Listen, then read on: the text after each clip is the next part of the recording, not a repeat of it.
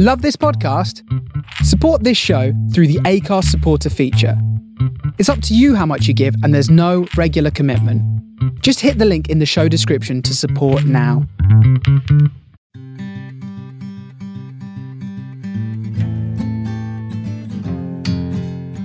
You're listening to Griefcast with me, Cariad Lloyd. Griefcast is a place to talk, share and laugh about the peculiar human process of death and grief. Each week I talk to a different person about their experiences of grief and death as we remember someone that they have lost along the way, whether it was a long time ago or you've just joined the club. Welcome to Griefcast.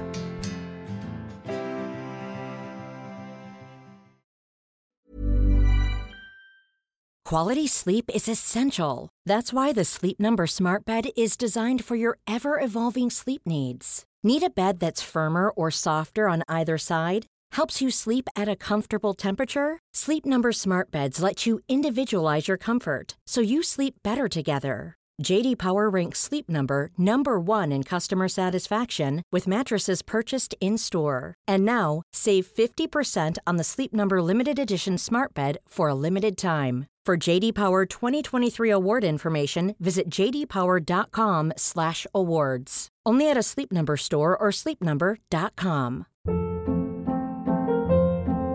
Hold up. What was that? Boring. No flavor. That was as bad as those leftovers you ate all week. Keke Palmer here, and it's time to say hello to something fresh and guilt-free. Hello Fresh. Jazz up dinner with pecan-crusted chicken or garlic butter shrimp scampi. Now that's music to my mouth. Hello Fresh. Let's get this dinner party started. Discover all the delicious possibilities at hellofresh.com.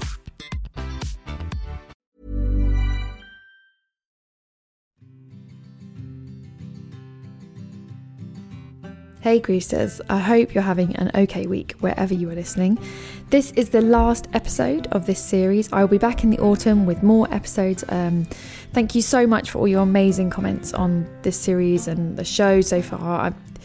I know I say it all the time, but yeah, I'm just glad this show is useful. So thank you if you've been in touch to say how much it's helped. I really appreciate it. And I know I have said it on other episodes, but I'm probably going to be saying it quite a lot until January. My book, You Are Not Alone, as I say on the end of every episode, is out in January, and you can pre-order it now. I know lots of people bang on about pre-orders. That's because it makes a huge difference to authors. It counts as the first week of sales and can really, really, really, really help. So if you've enjoyed the series at any point or found it useful or helpful, I would be so grateful if you did a pre-order. You can pre-order it from any good bookshop, wherever you like doing your book shopping. And I have tweeted and Instagrammed a link as well. But if you search for You Are Not Alone by Cariad Lloyd, you should be able to do it there. And if you've done it already, thank you so much. This week I'm talking to the very brilliant stand-up comedian Ed Byrne. Ed is such a funny person. I have watched him do stand-up for so many years. You would have seen him on Mock the Week and Comic Relief and all sorts of things that he has done. He's been a fixture of the comedy scene for a very long time. He's an incredibly funny man. Ed came to talk to me about his brother Paul. And as you will hear quite quickly in this episode, his brother had died very recently. I think it was about 3 months after we spoke.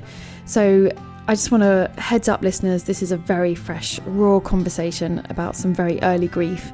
And I felt really privileged that Ed had chosen to talk to me about it. So here is Ed talking about his brother, Paul. Ed, who are we remembering today? Today we're remembering my little brother, Paul.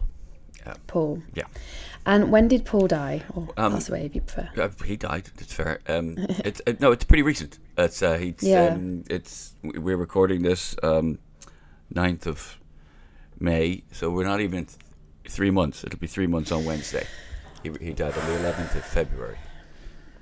So I'm very recent. I'm still in it. Yeah. Yeah. Well, I mean, as we say on the show at the time, like, you know, we're all still in it, but you are really at the centre of, like, the grief bomb blast. Mm-hmm. Like, it's right there. Yeah, gosh, that is really early. How are you feeling today? Let's start pretty there. Good today, actually. Good today. Pretty good today. And funnily enough, it's not been a great week. Wednesday and Friday of last week were rough. But it's interesting. I seem to be able to, for the most part, control when I deal with the grief.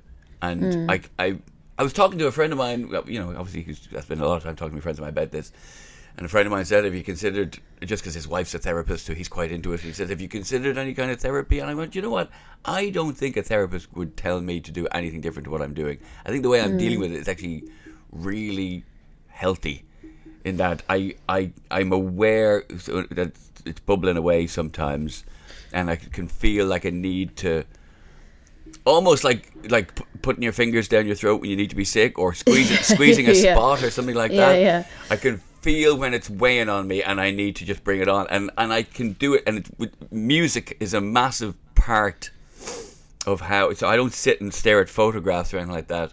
I can just play a song. There are certain songs where I can just stick them on and I will just cry my eyes out. Yeah. And whenever I feel like I need to do that, I can just do that. Firstly, I think you're being really brave in talking about it this early. I really do. And I know that when we initially even spoke about it, I was like, are you sure? Like, this is early. I want to make sure you're okay. But I do think it's really helpful for people to hear how it feels at the beginning. And I read years ago, therapists, tell me if I'm wrong, that they actually don't recommend you have any bereavement counselling. I think it's like 6 to 12 weeks. I read at least, because your body's in shock. Sure. And so actually there's no point having, because you're just kind of in the shock bit, and actually you do need a bit of time to process personally before you're like, okay, now I could sit down with someone. So yeah, I think if you're in the place now where you, like you said, are aware of it and you can cry when you need to, and you're not feeling like, oh, I can't even exist in day-to-day life, I think that, that's the best you can hope for. Yeah. Do you mind me asking, so how much younger was Paul than you? He was 5 years younger than me, so yes. 5 years younger. He was 44. And it's interesting, for some reason, everybody said he was 45. I tweeted about him, and then I think once that tweet reached a certain level of numbers, it just automatically, any tweet that gets a certain amount of retweets becomes a news story. So suddenly... newspapers picked up. Even though he was in, he Chortle wrote about him because, he directed a lot of stand-up comedy and he worked in the business. So he was worthy of his death being, written about and being noted in the industry. He made the in memoriam section of the BAFTA Craft Awards a few weeks ago, things like that, but the tabloids picked up on it once the tweet had reached a certain amount of numbers, and they all said that he was 45. And it was just one of those ones of he would find that on its own quite amusing that they couldn't get his. There was one guy. I don't even know who it is. Somebody showed it to me. Some dude who just does a roundup of celebrity deaths from that week, and wow, and just has photographs of it. And right from, again, I say celebrity, like anybody in the industry, costumers, designers, that kind of stuff. Yeah. And he said Paul Byrne died at 45 of lymphoma, which isn't what killed him. And there was a photograph of him. There was one photograph of him, and then 3 photographs of me. Ow! Yeah. Come on, get your photos straight. Yeah, which again, he would have found hilarious. That has been the interesting thing about this. There's been a lot of laughter. There's been a lot of comedy surrounding the whole thing. Not least when we were planning his funeral, a very good friend of his, Tim Fitzhyam, who Paul had worked with extensively on Tim's one-man shows, and on his radio show, The Gambler, he produced that. He phoned and we were planning the funeral, we were talking about what music we're playing, all that kind of stuff, and Tim said, look, I wasn't sure if I was going to tell you this, but I thought you should know that Paul told me that when he died, he wanted to be cremated, which we were doing, and he wanted to roll into the flames to Disco Inferno. And he said, I don't know what you want to do with that. I don't know what to do with that information. So we did honour that wish. And it, Oh, good. I'm glad. Well, yeah, it's interesting you say, because I was very aware when he died, because as a comedian, sort of comedian, I follow people on social media, and I saw this explosion of a person. I didn't meet Paul, but so many people I knew were posting pictures of him and these huge tributes about what an amazing person he was, and the energy and the funniness of him. And I was it was interesting to be so aware of somebody, as you said, in our industry, which is quite small. Most people do know everyone, or know at least one person removed. And there was so much talk of how funny he was. And I think we've had this a lot on the show, like, just because someone's died, they don't stop being amusing. Yeah. Like, it doesn't, when they were alive, you smiled when you thought of them, or every story was like, oh, they did this, it was really funny. It doesn't just change because something really sad has happened, something tragic has happened. So yeah, Disco Inferno is a good call. Did it get a big laugh? It did, yeah. And there was a lot of, I mean, my sister made a very funny speech about, the Paul's life and things. And, I said just a couple of words, and there was enough. I'm already regretting. There's so much regret is always built in when somebody dies, and I'm regretting stuff I didn't say at the funeral. Like there was jokes I wished I told, but I wasn't in the mood. My sister did a whole thing about remembering on the serious part of her speech. She did a whole thing about how she had a conversation with him about how she wanted to buy a really cool car, like a Morris Minor or a Ford Anglia or something like that, and Paul had said to her, no, you don't want to buy a cool car because you're already cool, and you should just get the most ordinary car in the world, a Ford Mondeo, something like that, and it will be cool because it will be your car, which is really nice.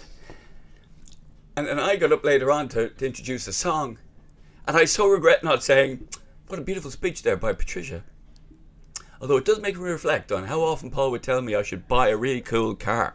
Now, that would have killed. And I so regret. It would have been, that would have brought the church down. Yeah, definitely.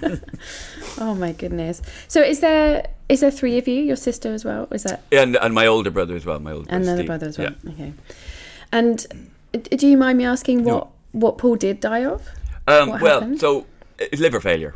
11 years ago, 12 years, he just partied hard a long time ago. And to my mind, no more than anybody else. It was like, he wasn't like some, hopeless alcoholic sitting at home, bottle of whiskey a day kind of thing. This is the annoying thing. You know people who drink a bottle of whiskey a day. Yeah, before are fine. And are fine. He just partied hard, and it was at the Edinburgh Fringe, like 11, 12 years ago. He put himself in hospital with it, just by being at Edinburgh, you know what I mean? By being at the Fringe and up late and all that. And they said, "Oh, you've broken this, mate. You can't drink anymore." And then that was it. And he didn't drink anymore. And then 3 years later, he got Hodgkin's lymphoma, and they even said to him, "Oh, just as well you stop drinking because your liver has regenerated enough that we can hit you with some quite heavy duty chemo." Wow. And they did that, but that then put another hurting on his liver. Yeah. And then in January of 2021, having been trying to keep a long distance relationship going under lockdown, he got dumped. And it was right when we were locked down, and the industry, a really tough one. The industry was in tatters. The Fringe had been cancelled, so I mean that was always his main work, was working with people and getting their Fringe shows up and running and stuff like that, and that was gone. So plus he living on his own, so he went on a bender, and he didn't. It's not like he went back on the booze long term. He just I don't know exactly how long, but he had a few weeks of of getting over that, and it just broke it again. But then it was it was one of those ones where you can't really blame anybody. There's so many, but he was one of those. What makes this whole thing quite difficult is that it was it was quite a preventable death. Yeah. And I think the problem was he just always thought everything will be fine. I'll be fine. Don't worry. Like, he wasn't well, and people are saying to him, maybe you should go to the hospital, maybe you should go to the doctor. And he's like, they'll just give out to me for the fact that I drank when I shouldn't have drank. And then when he realised, no, maybe I should. Then he couldn't get an appointment at the GP, probably because of COVID, and he was phoning them up, and he couldn't even get them on the phone. So he went down to the doctor's and knocked on the door, and the receptionist goes, "We don't give out appointments in person. You have to phone." And he's like, "But you don't answer the phone." And she goes, "Well, I can't answer the phone while you're standing talking to me at the door." So he sat on the doorstep and phoned the GP, and he phoned 27 times before she picked up the phone and gave him an appointment. And even then it had to be an over-the-phone appointment. And when he described his symptoms of, "Oh, right, you're sick," and then everything just took ages, every appointment, everything, and he just ran out of road. So that was kind of how it went, and that's what's really hard. And there's so many people to blame. There's so many people that you can hold responsible. Ultimately, he is the one who has to bear the most responsibility. But I think he just thought, well, the safety net was there, that would catch him.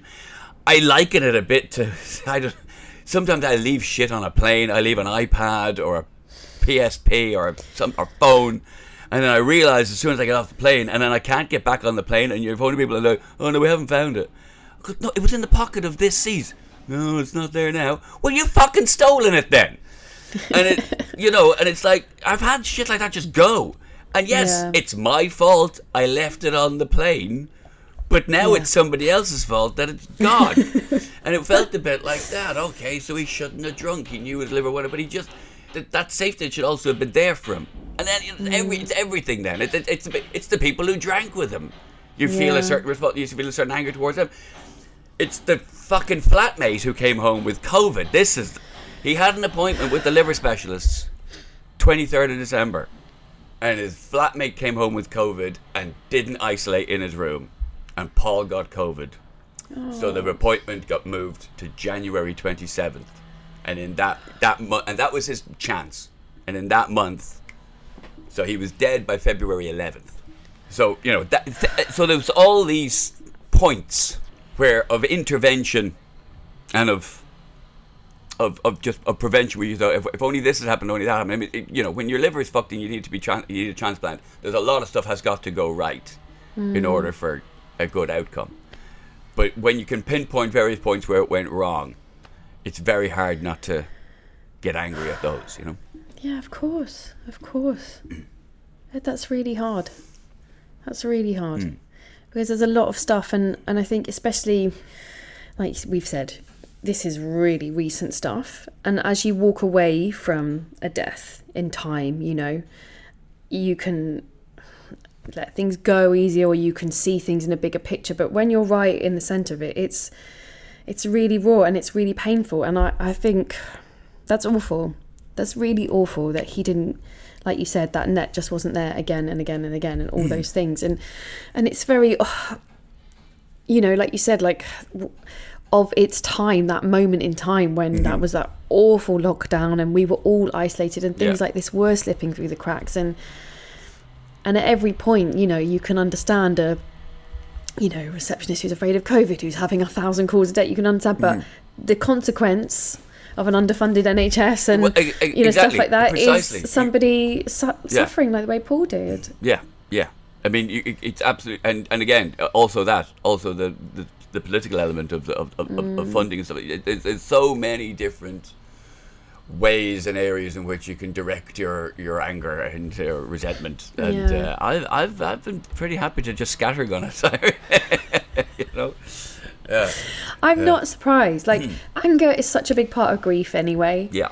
Someone can just die peacefully in their home and you can feel very angry about it. And like, when it is a death like this where there's these complications, it affects your grief because it's infuriating that people die. Like, that's an infuriating thing that bodies pack up. It's maddening that people you love can do that.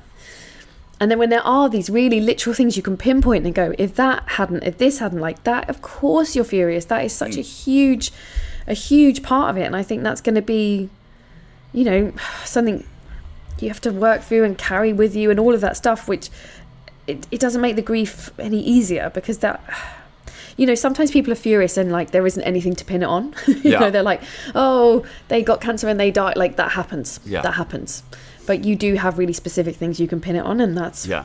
really hard. Yeah, that's yeah. really hard. And I've done bits about this. I've done material about how I have a tendency to focus on things I wished I'd said and arguments I've had and how I wish they'd gone and stuff like that. So I do have, you know, fantasies about interventions and all that kind of thing. And then what makes it also further complicates things is that me and Paul had a massive fallout about 18 months before he died, and didn't speak for about a year.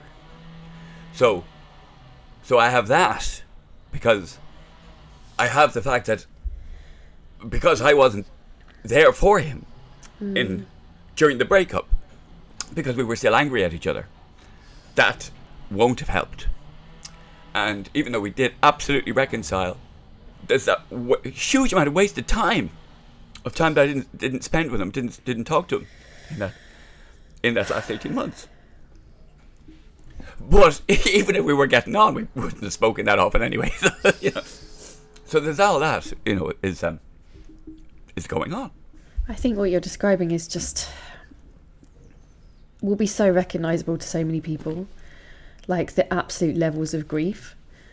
And it's really making me remember, like, when you are so close to it, and all that happens is, as you know, I'm 20 plus years now of my dad dying. Everything just blurs and a little bit gets a bit faded, as all memories do. But when you're right in the centre of it, all those different complications are so painful. Yeah. And that is a lot to carry, Ed. Yeah, I mean, it's a lot to carry. It's weird. Like, my older brother and I are really tight. You know, we're really and we do stuff together. You know, and we you know, anytime I'm in Glasgow, I'll always stay at his place, and anytime I'm passing through there, and we have a very close relationship, and I see him more often than I would have seen Paul. Yes, it's weird. I'm just thinking about this. If Stephen dropped dead tomorrow, I would just be sad. It would in a way it would be easier because our relationship is so less complicated. Yeah, there wouldn't be any regrets over things unsaid or things said, and I find that a very interesting thing. That just even though I say it's somebody I'm closer to, but they're lost. The lack of complication in the relationship would actually, I think, ultimately make it easier to take. Yeah, no, I completely understand what you're saying. I think, you know, grief is really layered, and the more complicated relationship you have with that person, the more layers there are. Like that's just how it is. And then I think my experience, and obviously this is my experience as somebody who does a podcast, I'm not an expert, is you know, like you said, when the relationship is simple, there's a huge amount of sadness to get through. But once you get through that and you find grief, you can kind of, you know, you never work through it. It's not linear. It's not how it works. But it's a simpler process, you know, because you go, well, they knew I loved them. I love that, you know, and I'm very sad they're gone. That's really what we're dealing with. And when there's, like you said, things unsaid and things not said or arguments and stuff, it takes longer, I suppose, to get to the kind of the simple grief, if that makes sense, because you're dealing with all this other stuff, like you said, all the medical stuff, the extreme bizarreness of being in a pandemic and having an argument. Like, there's a lot of things before you can get to, oh, I'm just sad that they went, like the bit where you're just like, gosh, that's a sad thing that happened. And yeah, that is a lot. And I mean, you know, maybe in the future, therapy, counselling, someone to like help you unpick those things, because that's what, I mean, not to compare, like I had quite a complicated relationship with my dad, and it took me years to get to therapy, like 15 years. But when I did, it really helped me go, oh, a lot of what I've been doing circles about in my head isn't really grief. It's like what we didn't sort out between us before he went. Yeah. And then once I was able to talk to, you know, have this worked for me, have a therapist who just like helped me unpick it all. And so I could go, oh, I see, that was the mess. And it wasn't really anyone's fault, but here's my responsibility, his responsibility. Then I could almost like get to the grief and be like, here's just being sad about that person not being there. But it really does add more shit. When your dad died, did you know he was dying? Did you have a time? Yeah, where so it was he was diagnosed with pancreatic cancer, Yeah. but he was dead very quickly. So he was diagnosed in February, dead by the April. Right. So, and I was 15. So I Okay. didn't, I felt like I didn't have Okay. the time or the sort of emotional intellect to be like, hey, we should have a conversation about these things. And he acted like he wasn't dying. Right. So Okay, it was right, like, yeah. teenager meets denial is like a really powerful combination. And like my brother's older, and so they had like my brother was 19, so they'd kind of got to that point where they'd had a few adult chats of like, okay, as adults, this is why I did this, I'm sorry about this, whereas we were still in the like fighting stage because I was 15. Yeah. So yeah, there wasn't a lot of time to kind of deal with that stuff. And I think when you've got so much to unpick, it's just really hard, and it just adds so much to it. The fact that he had been ill, so you knew he was ill 11 years ago, Yeah. but like you said, to me, it still sounds like it went very quickly from being, oh, okay, he's not very well again, but, and that's also, I think we don't give enough space for shock. Like just the shock that someone you thought was, oh, not that well, is dead. Like that can happen so quickly. And it sounds like it did happen, like actually very fast. Well, I mean, he went into hospital in November. Things looked bad then, but that was when it was absolutely confirmed that he needed a transplant. And I was still very hopeful then, and so was he. Yeah. And my family kind of had him written off, because when he first went in, he was quite sick. And I didn't see him when he first went in, but I saw him like a day or two after that. And everybody was like, had him done and dusted, and I was like, I wouldn't. And that's the annoying thing. Had he not got COVID, I think he could well have gotten past it. So I even said to my mother, I said, I promise you, all four of us will dance on your grave. And I just couldn't make good on that promise. But I that was the last time I saw him, was in that period. That was the last time I spoke to him on the phone since then. But I mean, I'm really glad I got that time of just hanging out with him in that hospital then, And then it's very gratifying talking to mutual friends and people his very close friends, people like the comedians like John Hastings and that, who Milo McCabe, Larry Dean, who were talking about how happy he was that he and I had reconciled. So it was good that we had that. So I mean, my overall, sort of how we left it and everything is very positive. Yeah, and that's really important, and that will be a really helpful thing with this process of grief, because there are people who don't get it. They don't. Like, there's people who suddenly, heart attacks, hit by a car, don't get that chance. So I think that is a really amazing thing that you and him were able to find each other again and reconcile and have that regret. It's important to have that regret. That's how we learn, and that's how we grow as people, to be, okay, we shouldn't have done that. That was a waste of time, but here we are again. Yeah. There is some serious drilling going on now. I'm really sorry. God. And now it's funny. It's like, I say I'm in it, but it's like, that when you get dumped or when your heart is broken, and every song on the radio seems to be a broken heart song, and that it's like that trope. There are dead brothers everywhere in the media. Everything I'm watching and enjoying, the last series of Ozark, it was just all revolved around the dead brother. And I was watching Peacemaker, an absolute riot, laugh, action show. Turns out by episode 3 there's a dead brother involved. Reacher, Reacher, you find out end of episode 1, I think, dead brother. They're everywhere. And then here's an amazing one. So Pearl Jam were a big thing in me and Paul's life. We've been to see them together live. The photograph I put on Twitter of when Paul died, it was me, Glenn, Wool, and Paul coming back from Pearl Jam in Amsterdam on the ferry. So it was something that we very much shared.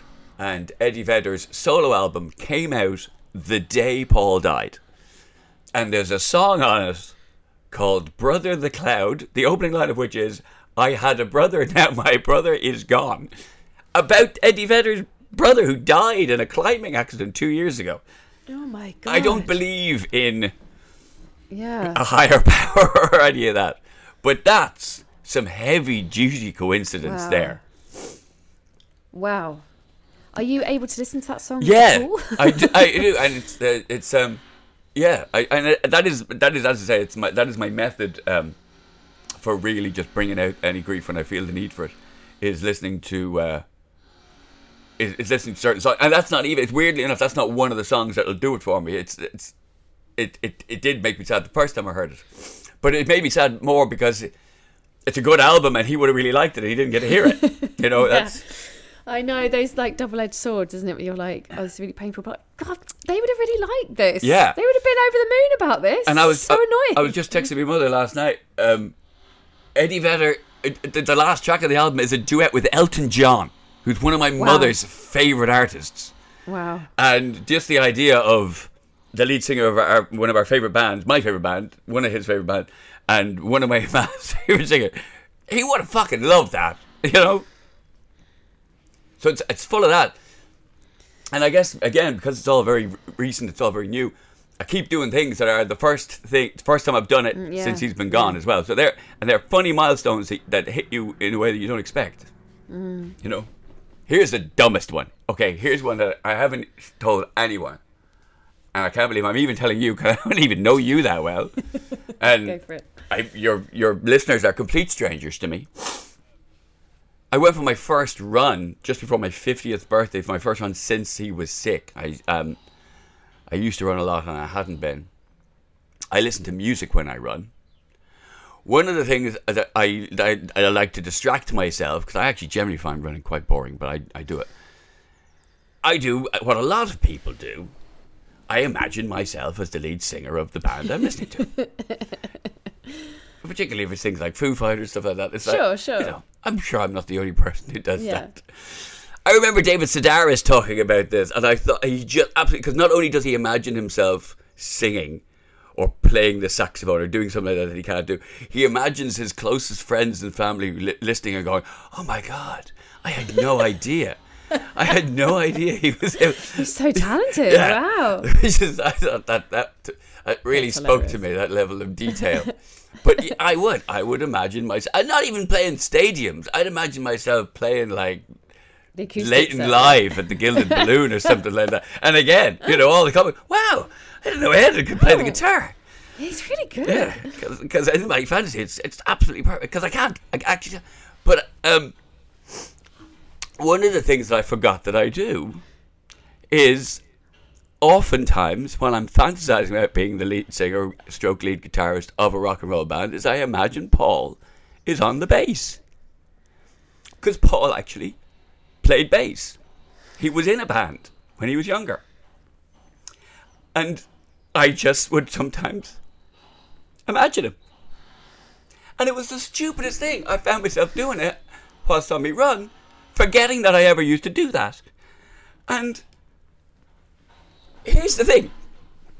There would be a greater chance of Paul coming back to life to play bass for me in my band than there is of me ever learning to play the guitar to a level where I could perform in front of people.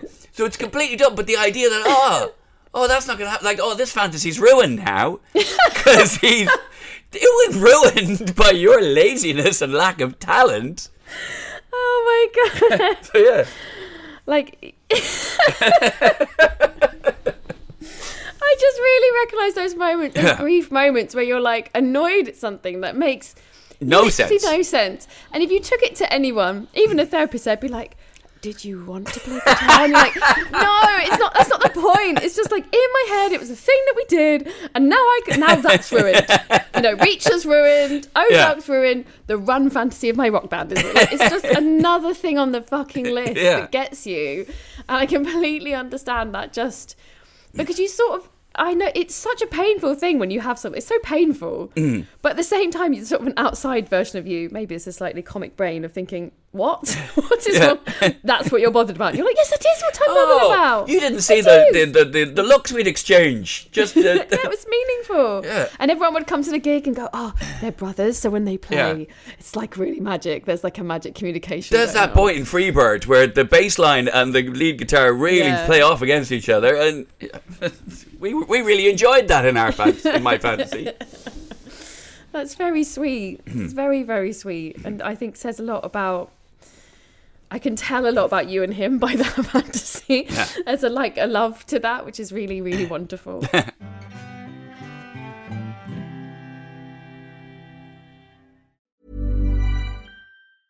Jewelry isn't a gift you give just once. It's a way to remind your loved one of a beautiful moment every time they see it. Blue Nile can help you find the gift that says how you feel and says it beautifully, with expert guidance and a wide assortment of jewelry of the highest quality at the best price. Go to BlueNile.com and experience the convenience of shopping Blue Nile, the original online jeweler since 1999.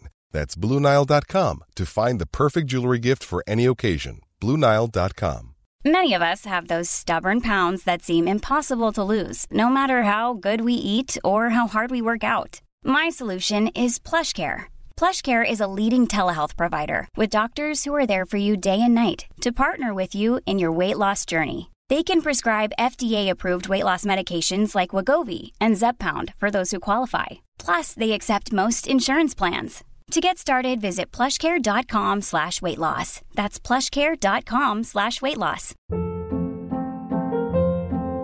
Hold up. What was that? Boring. No flavor. That was as bad as those leftovers you ate all week. Keke Palmer here, and it's time to say hello to something fresh and guilt-free. Hello Fresh. Jazz up dinner with pecan-crusted chicken or garlic butter shrimp scampi. Now that's music to my mouth. Hello Fresh. Let's get this dinner party started. Discover all the delicious possibilities at HelloFresh.com.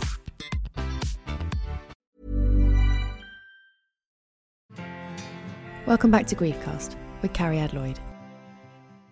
The shit things that, and that's the thing, like when you're at the start of it, everything's a first, everything is, and that pain numbs eventually because you go through so many of them that they become normal. But that first year, and we say that on the show all the time, the first year is rough. It's really rough because you're constantly hit with these, I've never done this before, I've never done that, and you've got birthdays and anniversaries and Christmas, and there's a lot of things to deal with. And I think just don't, not that you are, but you just have to feel the things that you're feeling and be okay with them, and just try and go, okay, that's how I feel today. I'm crying because of my band fantasy is ruined, and the next day it's something else. It's something.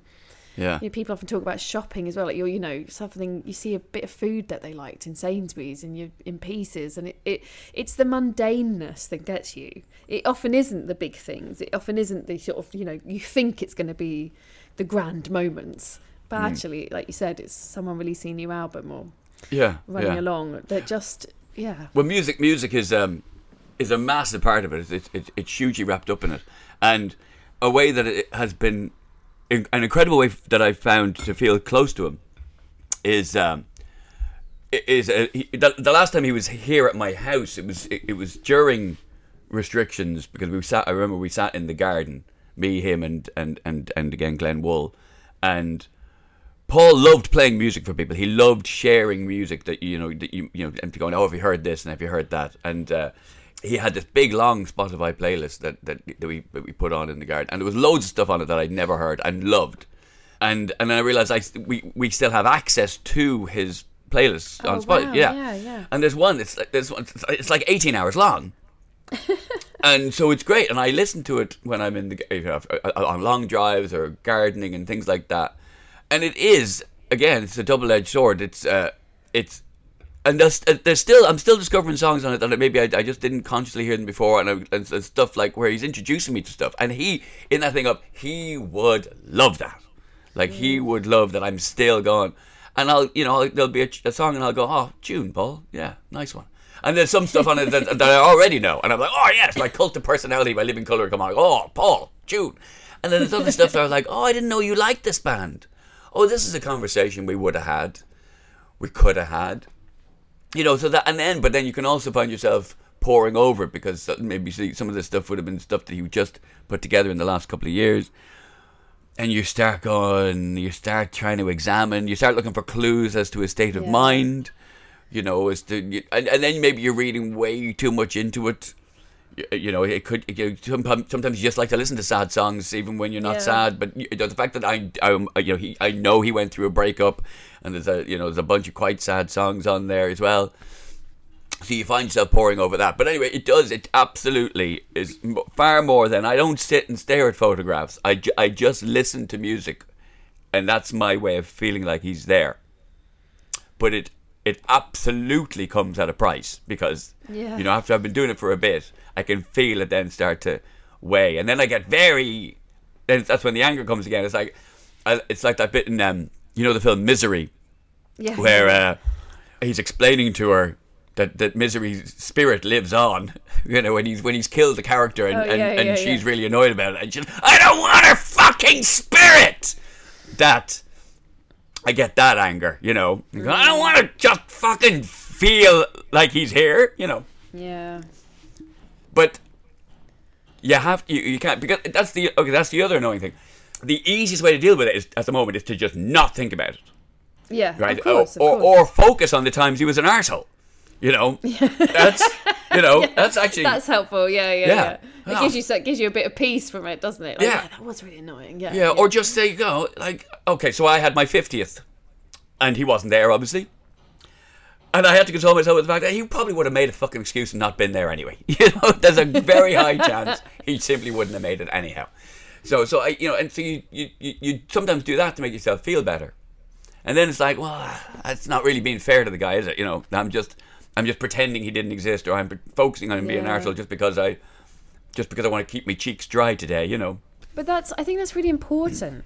And I don't know if you've heard of it. There's a theory which I only found recently, and it's called the dual process model, and it's a much more accepted form of grief therapy, counselling, how our brains work. And the idea literally is that you need to oscillate between two states. So you have the grief state, where you are literally like bawling your eyes out, making the weird noises that sound like a goose honking because you're crying so much. And then there's restoration, and that's like you're watching crap telly, you're not thinking about them.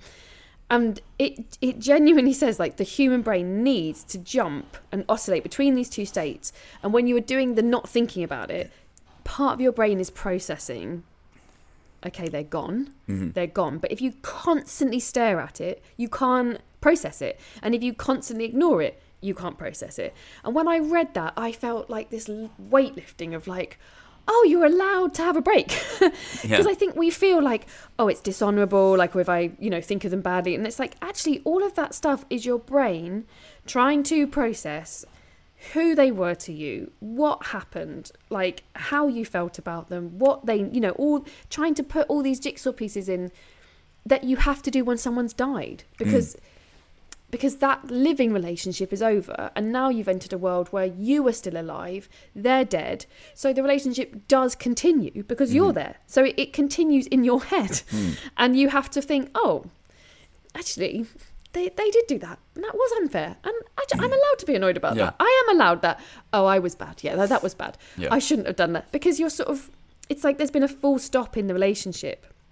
But it's not the end. I think that's important to say. It isn't the end, because you carry on living, and therefore you will carry on thinking different things, remembering different things, finding out other things. Spotify playlist is such a good example of like, oh, I didn't know they liked that song. And so the grief morphs and evolves over time. But it's so, when I read that, I was like, oh, because that's actually what most people do. Most people think about it, it gets too much, they have a break. And then they would come up to me and say, oh, I feel so bad, like I'm just watching Netflix like 24 hours a day, or I'm just on my phone, I'm not really, I feel so bad, I'm not grieving properly. And I'd be like, I think you are grieving properly. I think we just don't treat ourselves with enough kindness sometimes to go, like you said, if you need a day for your cheeks to be dry, have that day. Because the thing that'll also happen is you will have a day when they won't be. That's guaranteed. So if you just need a day off, it's totally fine, because, or I'd say to people, they'd say, oh, actually I'm having a good day and I feel guilty. And I'd be like, but you're going to have a bad one. Like, that's going to happen. So don't feel bad for the good moments where you do think, oh, actually today I'm okay, and it's not weighing on me, or it's bearable today. Because the other stuff's coming. It's coming. And you will have to deal with it. So it's never like, you can't cheat it. You can't escape grief. You can't run away from it. And so those moments of like, just relief from it, I think are really, really important. Really important. Yeah. Well, I don't feel guilty about the days. I just feel like as a long-term strategy, you can't just not think about the guy. But but you're right. So you're allowed, as I say, you're allowed days off. And I that's the other thing when somebody dies, then other people will start talking to you about, their people who have died. And and that's like, there's a friend of mine whose dad just died around about the same time. And he's saying the same thing. He feels guilty when he's not feeling sad. I'm like, you can't feel sad all the time. You can't physically do it. It's like the thing I always say to people is like, you can't laugh constantly. Yeah. You know what I mean? Like, things are funny, then they just go. And sometimes you have a really funny moment, and you're like, oh, I wish that lasted longer. It was so great. Yeah. It was so nice when we were loving. Yeah. Humans don't process emotions they come in bursts. And that's the thing, grief's the same. Like, the grief comes and then it will go. And that's the only thing I say, like, further down the line. Like, my waves of grief are now, like, there's now, like, 5 years between them. Mm-hmm. But when the first year, there's 5 minutes. Yeah. And the waves are like, oh my God. It's just like, you feel like you're being turned upside down all the time. And then as time goes on, and that's what people mean by time heals. It doesn't heal. It's not a helpful phrase. But what does happen is those moments of grief just get a bit further apart, and you also get used to them. So when I feel something coming now, like a memory like that, I'm like, oh yeah, okay, here it is. This is grief. I know what it is, and I'm okay. But I think when you're that first year, you can often be like, it can knock you sideways, or suddenly you're, 1 minute you're fine, the next minute you're absolutely in pieces. It's a real shit roller coaster. It's not a good one. Yeah. You don't want to be tall enough to ride it. And then you wonder how long can you not use a death as an excuse, but how long before people don't have to give you any sympathy anymore? You know what I mean? Like I think it's 3 months is still fair enough that I can say, like 3 months ago, people are like, oh, you still need some looking after sort of thing, But after a while, it's like, how long can I still go? I'm still dealing with the fact my brother died. When was that? Well, it was like 2 years ago. And the other person be like, okay, you should really be over that, or you should at least be over it enough to function in society without having to go, oh, this song or this, How long can I? I'm not saying how long can I string this out for, but, because I was aware, I was wielding it like a weapon. Of course. When the day he died, I forgot to get his stuff from the hospital. Like, me and my mother went in to switch him off. We then left, and I realized, his clothes and stuff like that. I forgot, and so I just went back to get them. And I go back, and I'm buzzing the thing in the intensive care unit, and there's a thing on the intercom, and it says, okay, yeah, we'll be there in a moment, we'll just gather stuff and go. So I sit down, and then another woman comes along, and she's buzzing, and I said to her, and she seems really impatient, and I think she worked there, but she didn't have her pass. I think that was the issue. And she's like buzzing, and I go, there's somebody coming because they're coming to let me in, and she turns and she goes, oh, are you here to visit somebody? And I went, no, my brother just died and I'm here to pick up his stuff. And she's like, and it is a fucking conversation stopper. It really is. And then I went, and she was just like, and then I went, sorry, I didn't mean it. Sorry, I didn't mean to just put that on you. But I fucking totally did. Like, I was totally just trying it out for that. Welcome to Grief Club, Ed. Welcome to Grief Club. I was like, why? I'm just gonna say this out loud to a stranger, and it was just a bit like, but it is a. There's nothing you can say to. No. My brother literally just died, and I'm here to get his stuff. And she's like, okay. After you. You go first, it's fine. I'm actually not in that big a hurry now, I realise. Yeah, I don't know why I was buzzing. Oh my God, there's grief. Like, there's not, I don't think there's a griefster in the land, as we say, that wouldn't be like, yeah, I threw it down on the table. Yeah. I used to call it the dead dad card. You're just like, there it is. What are you going to do with that? Yeah. And when you're 15... I imagine. You overuse it. I could imagine, yeah, you could use that. Someone's giving you a big fat trump card and you're like, boom. And I think that's like, now I'm older, I think it's shock. I think your body's in shock and you say it to people, so you see their face and you see them be shocked and you think, yeah, it's shocking, isn't it? This is weird, what's happened. This is strange. But I think you almost need to shock other people. So you sort of like reflect it back and you go, oh, your face is acting like that's something really awful. It is awful. Okay, that's why I feel like this. Because part of you is still going, what? Especially as you said, when, someone seems like they might be okay, or there's all these hope, these little doors of like maybe. Yeah. I think it's totally fine. And the timeline thing you were talking about is really interesting. I mean, I'm the wrong person to ask because 20 plus years here I am still talking about it, still thinking. And I think you're right, society will not give you very long, but people who understand will give you forever. Right. Yeah, that's it. Someone who's lost their brother will never say to you, still going on about it? They will go, yeah, because we know to live after that person, especially when someone dies, not in the wrong order, but that is the thing as well, because and then sometimes I feel bad about that, because I mean, losing a parent when you're young, I'm sure devastating, but parents are supposed to die. Like that is the natural order of things. Yeah. When somebody, it's weird sometimes when somebody's trying to empathize with you and they're just trying to be nice, and it's like, oh yeah. It's like people who are my age. I'm 50, so people my age, their parents are dying now. They're jumping like flies in my life, and people are like, oh yeah, I hear your brother died. And I was like, yeah. It's like, yeah, my dad died last year, and I know they're just trying to empathize and they're just trying to be. I feel like going, yeah, he was supposed to. Your dad was supposed to die. It would be fucking weird if he didn't. Going to your brother's funeral with your parents. That's worse. Your brother's supposed to come with you to your parents' funeral. That, and I know it's just fucking.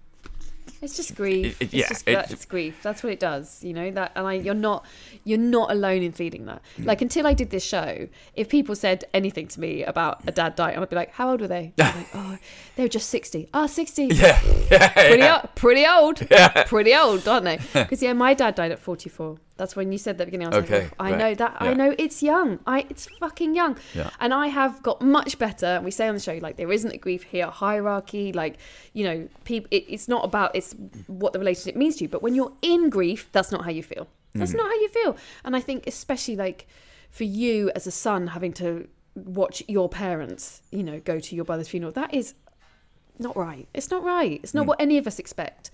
And that's something we mention her a lot on the show, Julia Samuel, who is an incredible bereavement psychologist. Sorry, Julia. She wrote an amazing book called Grief Works, which I talk about all the time, which I can't recommend enough.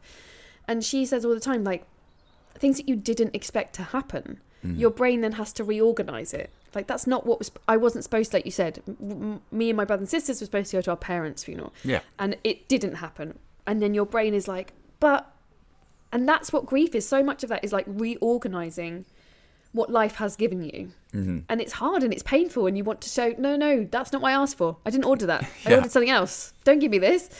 And it's, that is an added part of your grief. And I think especially when I've talked to other people who've lost siblings, they've described it, it's a bit of slightly invisible grief of like, everyone knows how to sympathise for a parent dying or loss of a child, but with siblings, everyone's like, well, almost slightly forgotten. It's like over here in a slightly different part of the club. What I think it also has done is it almost slightly delays your grief, because you're focusing on your parents first. Yeah. You're kind of focusing on the fact that because losing a child is the worst. Like that's obviously the worst thing a person can go through as a guy. I mean, I guess losing a parent when you're young is comparable. No, they say losing a child. But losing a child has got to be, even. Yeah.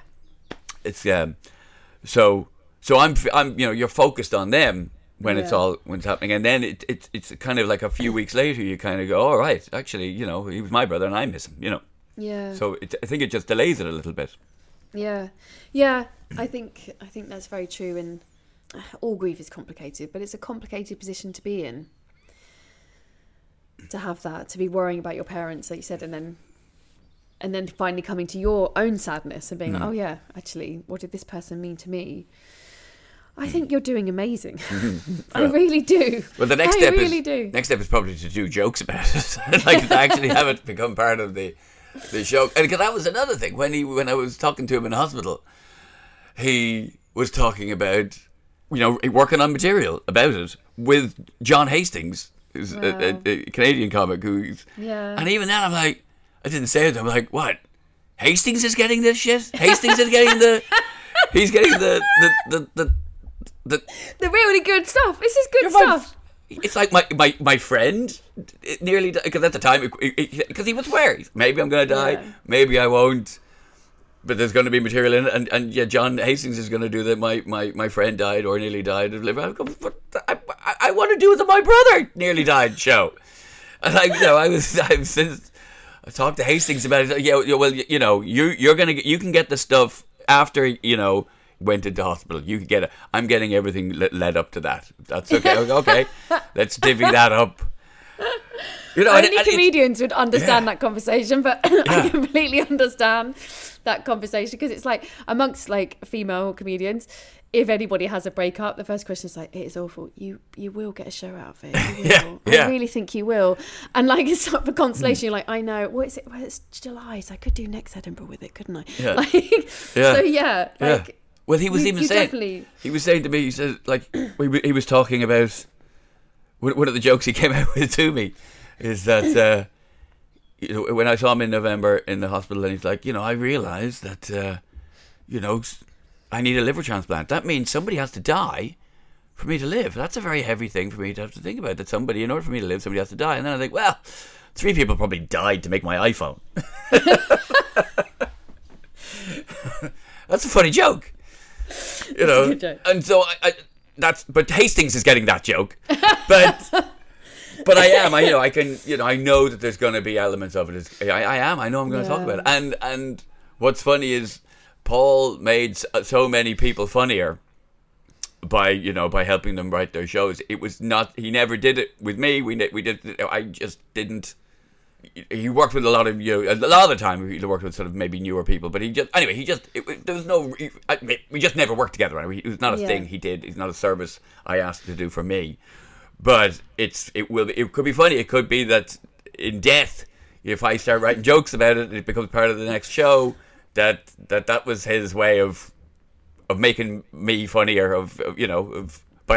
By yielding material. Do you think you can always hear him being like, "Oh, now you want the material"? Yeah. I see. Oh, now you want my help. Now you want me to be involved in the making of your show funnier. Wouldn't it be ironic if this is the show that becomes mine and net, and then suddenly breaks? He'd be pleased. He'd be proud. He'd be like, "See, that's what you needed. You needed me." He'd be annoyed he didn't get any money out of it, I'm sure.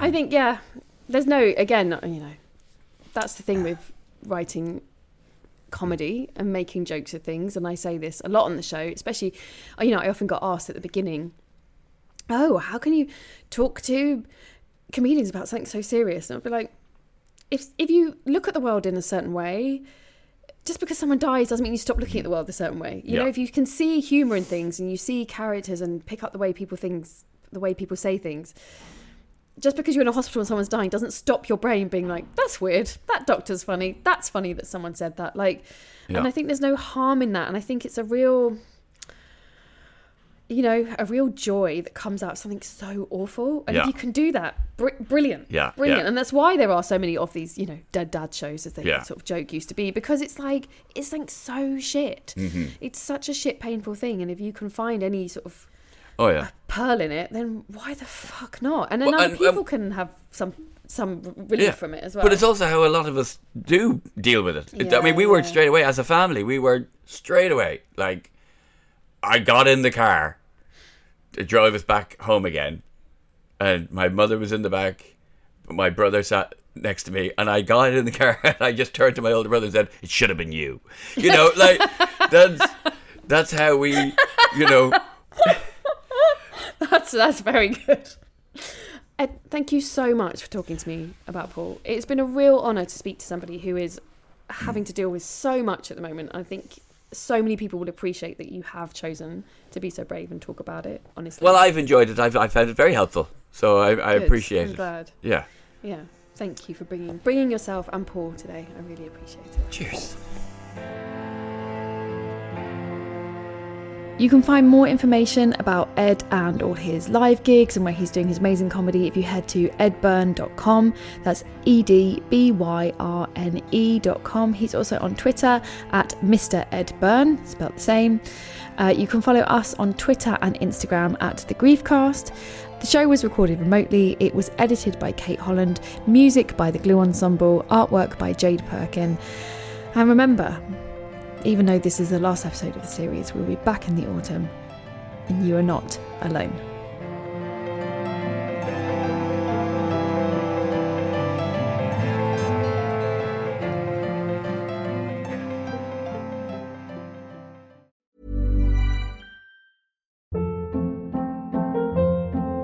Hold up. What was that? Boring. No flavor. That was as bad as those leftovers you ate all week. Keke Palmer here, and it's time to say hello to something fresh and guilt-free. Hello Fresh. Jazz up dinner with pecan-crusted chicken or garlic butter shrimp scampi. Now that's music to my mouth. Hello Fresh. Let's get this dinner party started. Discover all the delicious possibilities at HelloFresh.com.